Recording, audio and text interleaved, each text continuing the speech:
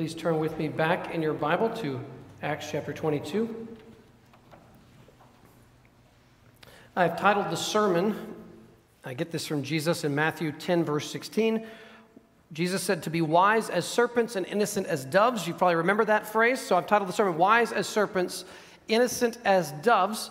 And we will see Paul demonstrating both a sanctified wisdom along with holiness, innocence, as he has to deal with some very turbulent crowds and some people he's got to deal with here. So he's dealing, at the beginning of our passage, he's dealing with the Roman tribune.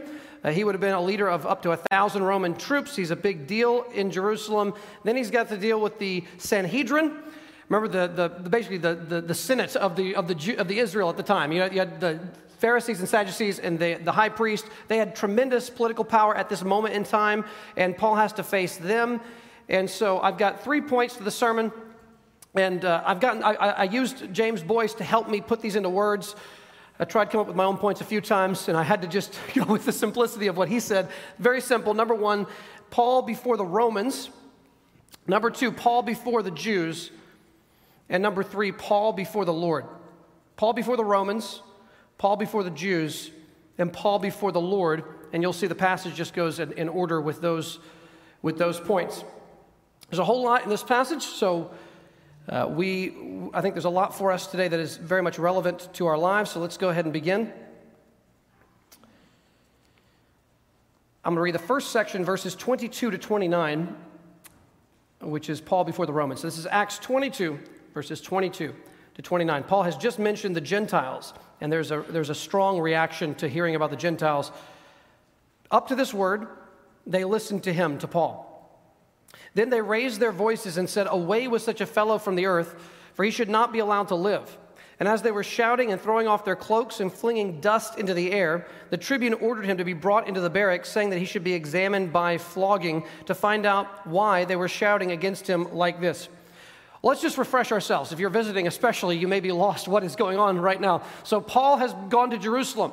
He has given a bunch of money from other churches, Gentile churches largely, to the Jewish church in Jerusalem. He wants to bring unity and love between these two groups. While he's there, he knows he is running high risk of getting himself in trouble, because if anybody was controversial, the Apostle Paul qualifies as a controversial person. And so Paul gets there, and they say, why don't you go through some ritual purification to kind of make the Jewish Christians feel maybe a little bit more comfortable around you? And so Paul says, that's fine, I'll do that. And while he's in the process of being ritually purified in the temple, some Jews from Ephesus say, hey, I think you brought a Gentile into the temple, which is illegal. It's actually a death penalty. And he had not done that, but they assumed that, and they start a riot. Paul is dragged out of the main courts of the temple. They shut those giant doors. He is out there in the court of the Gentiles being beaten by the crowd. The tribune, his name is Claudius Lysias, we find out later, comes down with his soldiers and centurions, so maybe 150 soldiers, maybe more. He comes down these stairs of the Antonia fortress, and he comes into the temple, and they get everyone back, and everyone's afraid of the Roman soldiers. They grab hold of Paul. They start dragging Paul, actually have to carry him over their heads, because everyone's trying to get their hands on Paul. And so Paul's above them, and they're walking up the stairs, going back into the Roman fortress called the Antonia fortress on the northwestern corner of the Temple Mount. And as they get up there, Paul says, excuse me, and he starts speaking in Greek to this man. He says, excuse me, sir, the tribune, Claudius Lysias, excuse me, can I speak to you for a second? And he says, you can speak Greek? Who are you? And Paul says, I'm from Tarsus, I'm a Jew. Can I address the crowd? And so Claudius Lysias says, fine, if it will help calm things down, we'll let you speak. So Paul turns now. He can just change languages. He knew numerous languages. He can just change on a dime. So he turns from Greek speaking. He turns out to the crowd from the top of the stairs, and he addresses the Jewish crowd in Aramaic, almost certainly in Aramaic, the language of the time of the Jews. They're amazed that Paul can speak Aramaic, their mother tongue. So everyone quiets down to hear what this heretic has to say. Maybe there's something not so bad that he's going to say. And he says, hey, listen, I was just like you guys. I was a zealous persecutor of the way. The Christians. I hated Christians. And he said, I was a devout follower of the old covenant law. I'm a Pharisee. I was zealous for the law, just as you are this day. But let me tell you what happened. This very Sanhedrin that meets right nearby, they gave me papers, official documents, so that I could go to a city north of us, Damascus, you all know it, and I was going to arrest Christians, both men and women, drag them kicking and screaming in chains back to Jerusalem, that they might be tried, and some of them hopefully put to death. I'm on my way to Damascus. A bright light flashes around me, a voice from heaven saying that this is Jesus whom you are persecuting. And he's amazed by this. He said, wait, how could you be alive? And the resurrection is here. And then Jesus says, I'm sending you far away now to preach to the Gentiles. And as soon as the word Gentiles comes out of Paul's mouth as he speaks to the crowd, they go, we knew it. He's a traitor. He doesn't really care about the Jewish people. He's a compromiser. He's trying to bring in the unclean pagan Gentiles into our people. He's going to mess up everything. And they begin saying, away with him. He's not fit to live.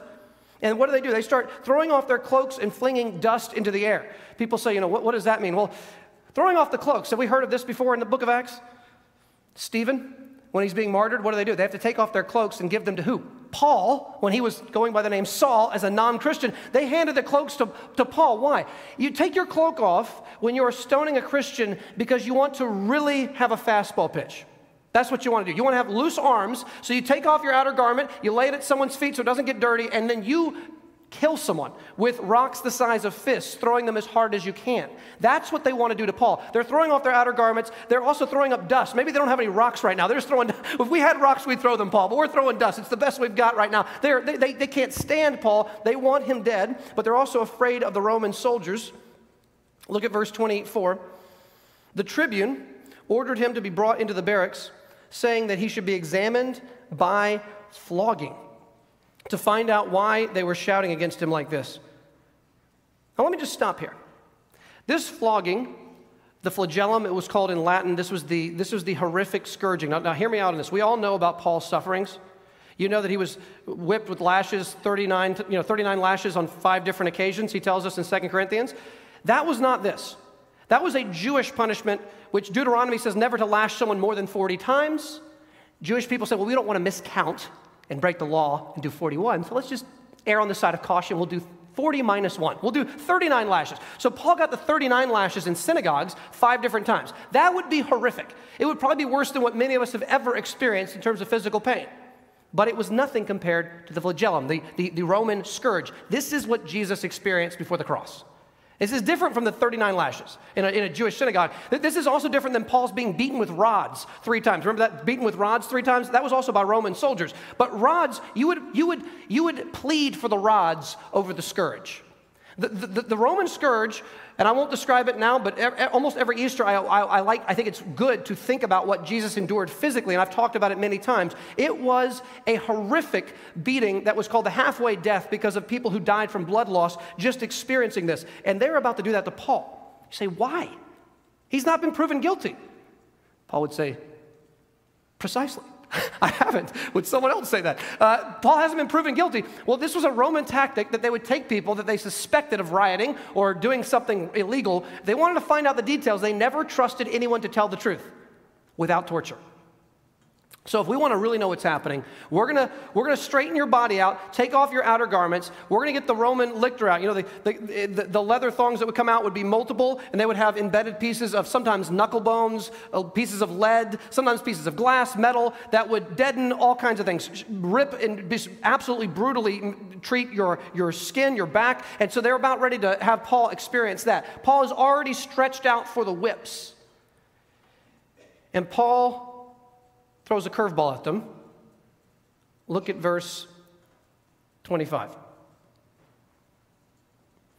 But when they had stretched him out for the whips, Paul said to the centurion who was standing by, "Is it lawful for you to flog a man who is a Roman citizen and uncondemned?" See, the ace up his sleeve was no one knew Paul was what? A Roman citizen. Now you say, wait, the Roman Empire was huge. Wasn't everybody like a Roman citizen? No.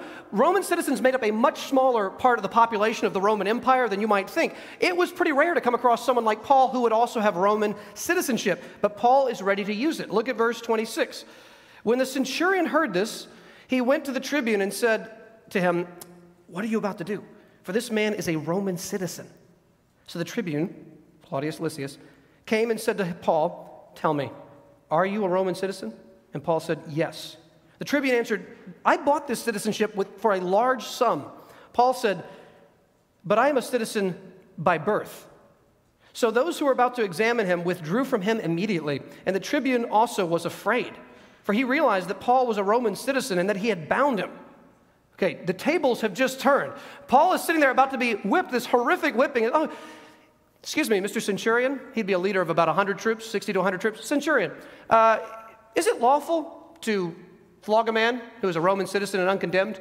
Now, everyone knows the answer to that question. Paul does. He states it rhetorically. So the centurion's like, no, it is not. In fact, we could get the death penalty if we do this to you. We had no idea. So the centurion is afraid. He runs to the tribune, leader of 1,000 troops. He is terrified because he could lose his position and even his life if he has a Roman citizen uncondemned flogged. So he comes back, suddenly he's groveling, Paul, we're gonna do whatever you want. We'll give you a nice dinner, whatever you need. Just please don't tell anyone about what's happening here, because they're not even supposed to bind a Roman citizen in this kind of way, normally speaking. So they unbind Paul, and the tribune is at first suspicious. He goes, wait a second. I'm, Roman citizen by price. I paid for this thing. And Paul says, well, I could actually do you one better. I was born a citizen. So he actually has a higher citizenship than the tribune. The tribune may have even had to bribe someone to get his citizenship with a large sum. But Paul was a citizen by birth, and so immediately everyone stands down. I want us to think about this for a couple minutes, and I don't know how exactly specific to get on this stuff. Let me just mention a podcast here. Now, his name is Owen Strachan. His name looks like Owen Strachan, S-T-R-A-C-H-A-N, but it's pronounced Strachan. Owen Strachan has a podcast called The Antithesis, which I recommend to you. He deals with a lot of current issues from a biblical perspective. If you go on his podcast, The Antithesis, and you scroll back a number of weeks here, he's got 2 podcasts on my text. I was like, thank you for putting that out right before I had to preach on this. That helps. So he has two 45-minute podcasts on Acts, mainly on Acts 22, this paragraph, this section, and he goes into far more detail than I'll be able to right now. It is really worth listening to both of those if you go find those. But let me just kind of boil down a few big points. So, Paul we know he wrote Romans 13 about submitting to our governing authorities. He wrote that maybe 2 months before this moment. So it's not like he's forgotten what he said in Romans 13 2 months ago, okay? So someone might have a skewed understanding of Romans 13, and they might say, hey, listen, we're supposed to submit to our governing authorities. Why didn't Paul just take the lashing? Like, he just wrote to the Roman church, always obey your governing authorities. They're appointed by God. Those who resist them incur judgment because they've been put there by God. Like, don't ever disobey the government. Now, of course, that's not what Paul exactly meant. But then here, a couple months later, Paul is standing before a Roman official, not a nobody, not just a regular soldier. He's before a tribune, a leader of 1,000 Roman soldiers, up to 1,000 soldiers, Claudius Lysias, this man. And Paul pushes back on what Claudius Lysias is about to do to him. So here's something to think about.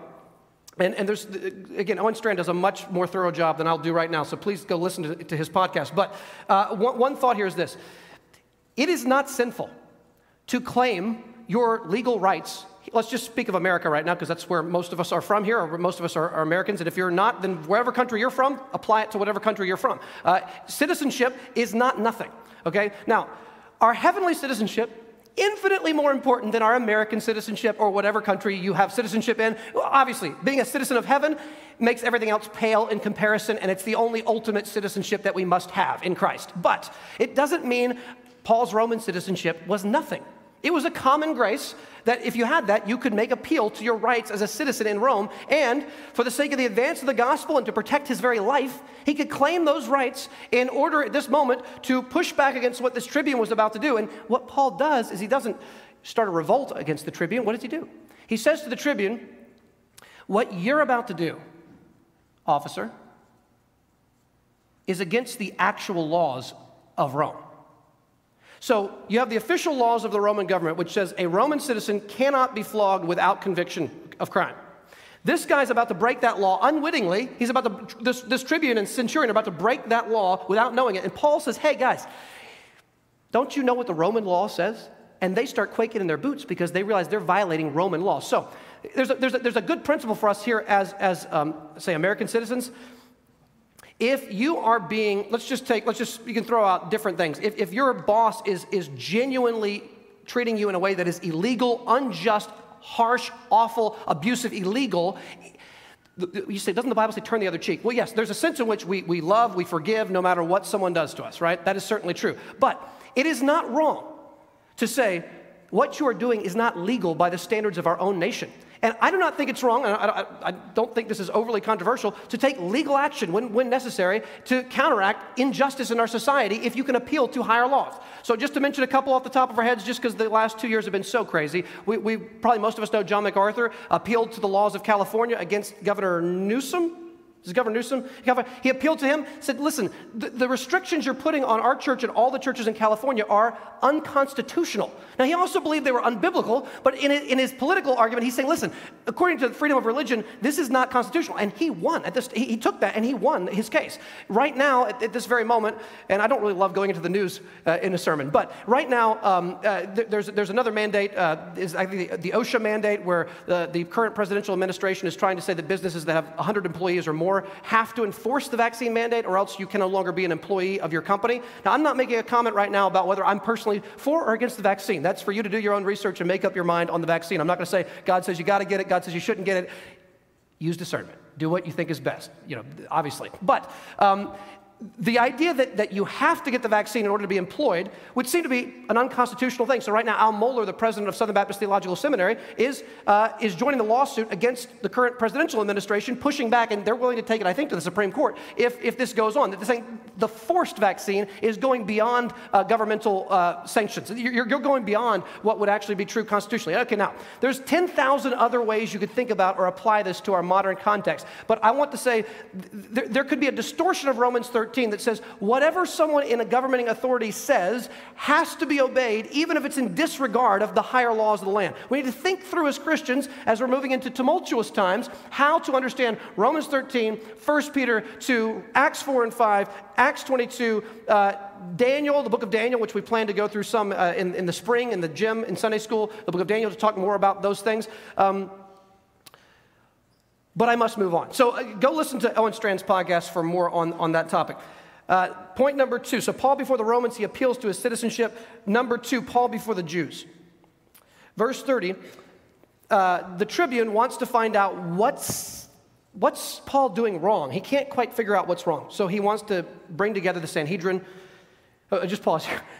He's thinking, this is what Paul's thinking. Okay, the mass of Jews rioting in the temple, probably not the place to go to get a clear, sane answer of what's going on. So here's what I'll do. I'll get together their elites, the Sanhedrin. Surely I'll get a non-rioting, sane, clear answer from them. Well, he has to rescue Paul from a second riot in just a second. So nothing's working for this poor guy, Claudius Lysias. He can't figure out what Paul's done wrong. So verse 30 of Acts 22. But on the next day, desiring to know the real reason why he was being accused by the Jews, he unbound him and commanded the chief priests and all the council to meet. That's the Sanhedrin. And he brought Paul down and set him before them. So he wants to know what Paul's done wrong. 23:1.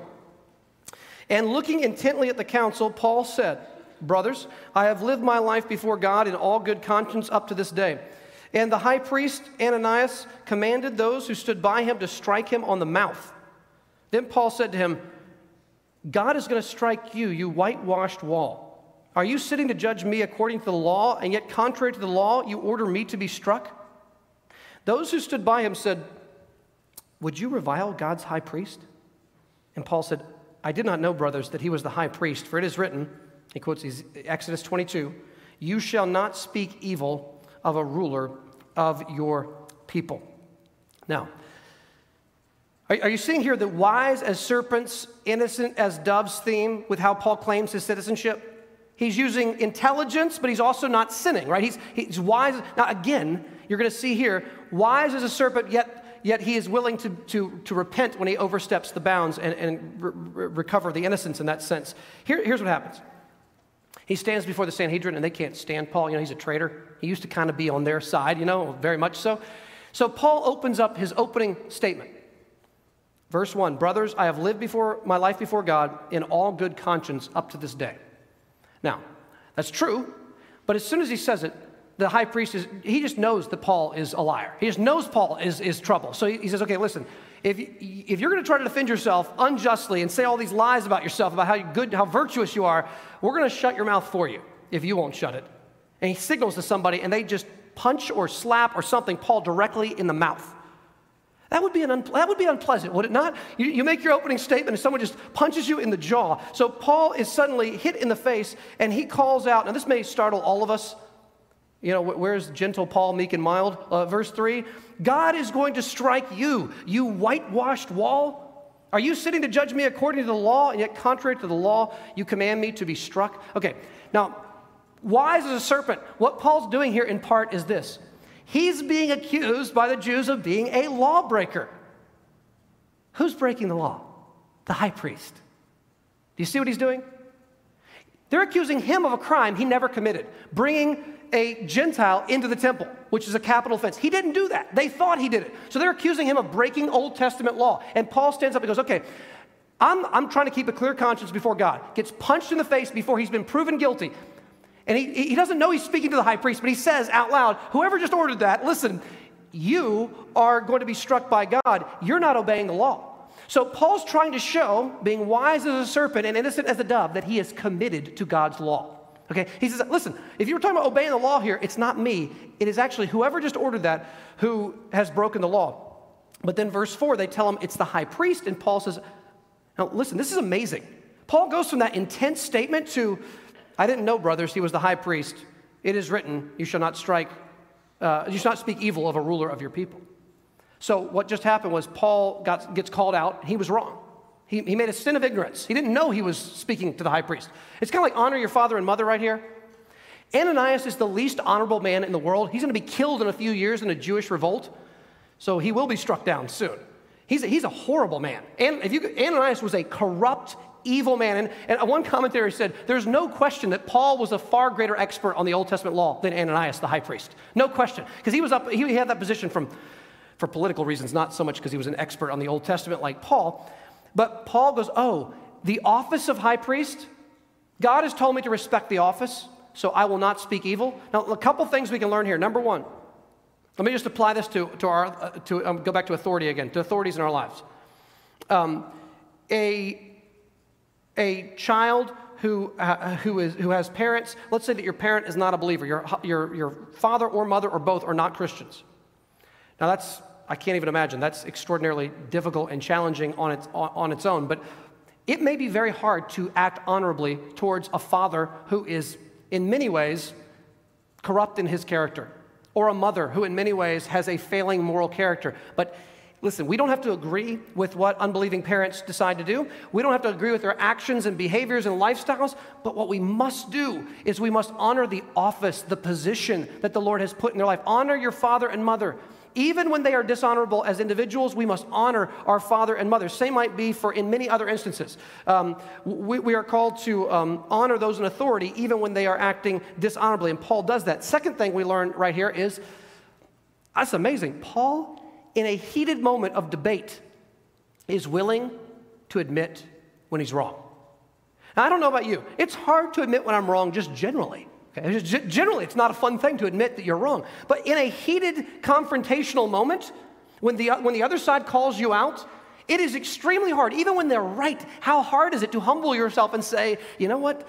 You're right. I should not have said that. That was incorrect. Please forgive me. I apologize. It is so hard. Yet Paul, the second he realizes he's violated the scripture, he says, okay, I did not know he was the high priest. I take it back. You know, I should have done it. So even in heated moments or tense moments, we should be willing to admit our own sin and guilt the moment it is there in front of us. Let me just make this even stronger of a point.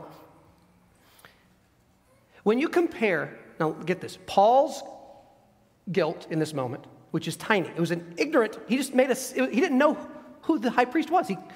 So Paul's guilt was very small. Ananias' guilt is what? Huge. This man is a just monster in terms of his morals and his ethics and how he's leading the nation of Israel. So think about this. Paul had every reason to go, 0.001% of this problem right now is my fault. I made a sin of ignorance about it. I didn't know something. I did something by accident. But you're a monstrous individual. You're 99.999% of the problem. He could have tried to rationalize like that. Isn't it easy when someone else is in the clear wrong on some major issue to want to point the finger at them and never actually own what I'm doing wrong? And yet in this moment, Paul, the second his sin of ignorance appears, Paul confesses it, admits it, and moves on. Paul is not going to justify himself. He's going to admit it right away. So one pastor said in an argument, even if it's a friendly argument, sometimes we're trying to discuss something, he said, how hard can it be to admit in the moment that we are wrong? And yet that is something that we could all grow in. Let's move on. Verse 6. Paul has a new plan. So wise as serpents, here we go, verse 6. Now when Paul perceived that one part of this group were Sadducees and the other Pharisees, he cried out in the council, "Brothers, I am a Pharisee, a son of Pharisees. It is with respect to the hope of the resurrection of the dead that I am on trial." And when he had said this, a dissension arose between the Pharisees and the Sadducees, and the assembly was divided. I can't help but smile reading this. One commentator said, Paul really put the cat among the pigeons here, didn't he? Which is a funny way to say. It's like you're standing up in front of a group of Democrats and Republicans, right? And you say something, like you just know, it's like the room's going to completely explode. And so Paul is sitting here. Sadducees and Pharisees, you remember? Very different. They want to look unified right now, but Sadducees, they basically believe only in the first 5 books of the Bible. Once you get past Genesis, Exodus, Leviticus, Numbers, Deuteronomy, they don't believe the rest is inspired by God. They don't believe in the afterlife like we do. They don't believe in the disembodied spirits after you die, like your spirit goes to heaven. They don't believe in the eternal resurrection state. They don't believe that. They have a completely different view of things. And the Pharisees, they believe the whole Old Testament that we would believe in. They believe in the future resurrection from the dead. They don't believe Jesus was raised, most of them, but they believe in a future resurrection of all the good and the evil in all the world. And so Paul sees an opportunity. Wise as a serpent, innocent as a dove, Paul stands up between the Democrats and the Republicans, between the Pharisees and the Sadducees, and Paul says something that he knows one side is going to completely agree with, and the other side is going to hate. And he says, you ready? I am on trial because of the resurrection of the dead. I'm a Pharisee, son of a Pharisee. It's the doctrine of the resurrection that's got me in trouble. Now, is that true? Okay, in one sense you could say no, but in another sense, yes, that is the major doctrinal dispute about Paul that makes him controversial, is that Jesus has been risen from the dead. It's about the doctrine of the resurrection that makes him controversial. A guy appeared to him on the road to Damascus, risen from the dead. That's controversial. But he aligns himself more with the Pharisee side and says, it's the doctrine of resurrection, so what happens? It's no longer the Sanhedrin against a heretic. It's now Sanhedrin against the Sanhedrin. It's now the Pharisees against the Sadducees. And then the Pharisees immediately go, we love this guy, Paul. He's the best. We love the resurrection. We love, there's nothing wrong with this man. The Sadducees, he's off with his head. That's what immediately happens. So look with me here at verse 8. For the Sadducees say there is no resurrection, nor angel, nor spirit, but the Pharisees acknowledge them all. Then a great clamor arose, and some of the scribes of the Pharisees' party stood up and contended sharply, says the Pharisees. We find nothing wrong in this man. What if a spirit or an angel spoke to him? And when the dissension became violent, the tribune, afraid that Paul would be torn to pieces by them, commanded the soldiers to go down and take him away from among them by force and bring him into the barracks. So, what you will see, though, is Paul really does make the resurrection the central issue for the rest of this book.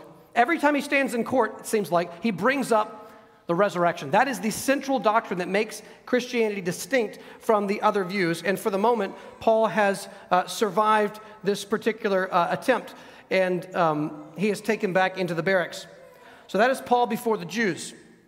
The last point, just one verse, Paul before the Lord. So he's taken back to the barracks for the night to sleep. Verse 11. The following night, the Lord stood by him and said, take courage, for as you have testified to the facts about me in Jerusalem, so you must testify also in Rome. You know, I love to think about this. Paul has been beaten by a mob. Paul has been taken into the fortress of Antonia, nearly whipped horrifically. He's released. Perhaps the next day they gather together the Sanhedrin. He goes down to meet with them. They start a riot. They try to kill him. He gets taken out of that riot, taken back into the fortress of Antonia for the night. He lays down to sleep. I'm assuming he's laying down on something pretty uncomfortable, pretty hard. He lays down for the night. He might still have some bruises and cuts that are beginning to heal from the day before when he was beaten like he was or so. He lays down to sleep, exhausted. Perhaps he prays. He thinks on some scripture. He goes to sleep in that Roman cell, and what happens? All of a sudden, the Lord appears next to him. See, this is the way the Lord is. We're not going to see the risen Jesus in any sort of vision today. I'm not advocating that at all. But here's what I do know. When you are exhausted and you feel weary and you feel like nothing is really working, and when you lay down to sleep, when you go to your room, when you close the door, when you open your Bible, when you begin to pray, how many times does the Lord appear? Not physically, not speaking to us, but through his word. Does he appear to us? Does he come near us? Does he strengthen our heart? Does he grow near and does he encourage us and console us in our pain and difficulty? This is so like the Lord Jesus. So if you feel exhausted in the holiday season, both what we've just gone through and what's coming up can be, in many ways, absolutely exhausting. You can feel like your energy level is running out, your irritability is going up, you feel like your anxiety may be going up, maybe even the sense of what's coming in the next few weeks may even feel like a big tidal wave. You're thinking, man, I'm feeling concerned, worried, just weighted down by it, even thinking about all that I've got to do and all the things that are approaching in front of me. Well, Paul was far more weary than we probably will be anytime soon, and yet the Lord came and drew near to him in that moment and comforted him. And that is what the Lord puts on the table for us today, with whatever it is that we are dealing with. Now, I'm just knowing some of you personally and just knowing some of the stories personally over the last few weeks, a number of you have gone through a number of trials, physically and otherwise. And so I just know that there's got to be exhaustion and that just tiredness, that beleaguered sense of a lack of perhaps even of joy. And I want you to know the Lord I'm offering to you, the Lord offers to you that he will encourage our heart if we will draw near to him. If we draw near to him with a sincere heart, he will draw near to us. And if we ask, seek, and knock, the door will be open, and the Lord will give to us his very self, which is the best thing he can give. And ultimately, at the end of the day, Paul, although he does have a clear conscience, he was a sinner like us, and he needed the Lord Jesus to make him right with a holy God. Let's bow together.